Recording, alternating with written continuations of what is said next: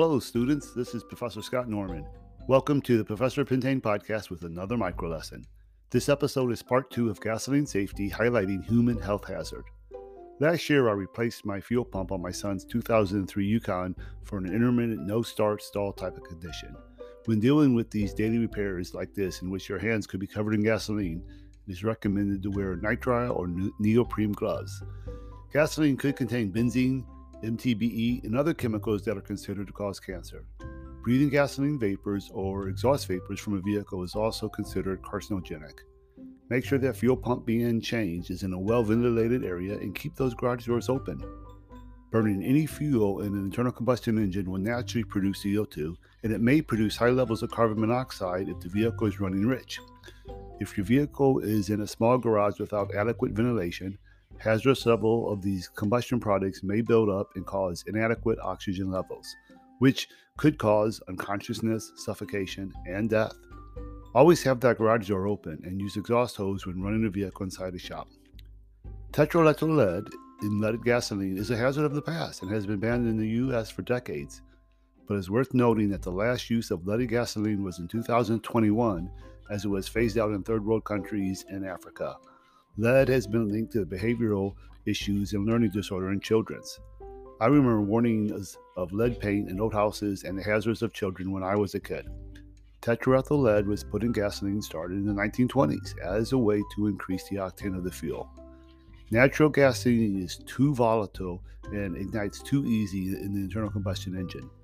Before lead was put in our gasoline, the compression ratios of our engines had to be kept very low to stop this knocking. Once lead was introduced, the octane level of the gasoline was raised, and the compression ratio of the engines were also raised. Higher compression ratio means more power and efficiency out of our engines. Leaded gasoline was phased out in the 1970s, not because of the health issues, but because catalytic converters were introduced in many vehicles starting in 1973. The leaded gasoline would actually poison the catalytic converters.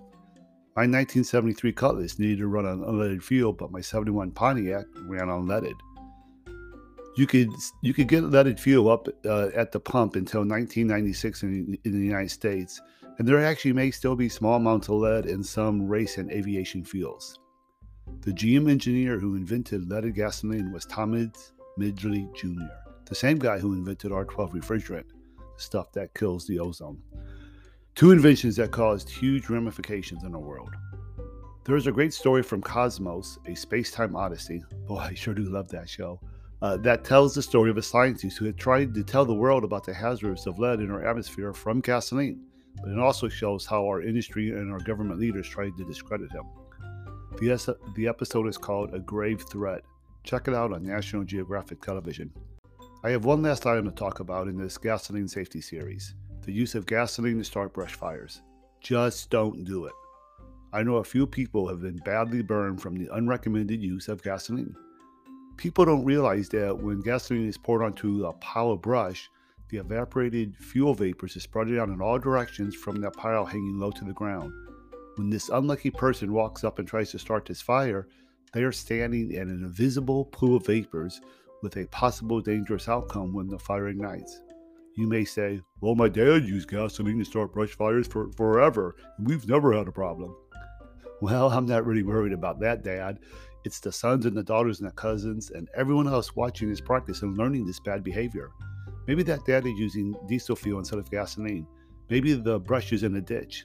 10 years from now, when that son or daughter tries to use gasoline to start their own brush fire, do they know all the risk or the techniques to stay safe? What about all the grandkids watching? The possible dangers and harm from being stuck in the middle of a flash fire from gasoline is not worth the risk. As a scoutmaster for the Boy Scouts for many years, we never used any chemicals to start any fires. It was actually a Boy Scout rule. We did not want the young starts to even think that this was an option for starting a campfire. Again, someone getting badly burned is not worth the risk. Make sure you keep that Class B fire extinguisher in your garage or in that vintage vehicle in case a small gasoline fire ever does break out. Now you know more about some of the health hazards and safety of gasoline. Thank you for listening to the Professor Pintane podcast, and stay tuned for more upcoming automotive educational episodes.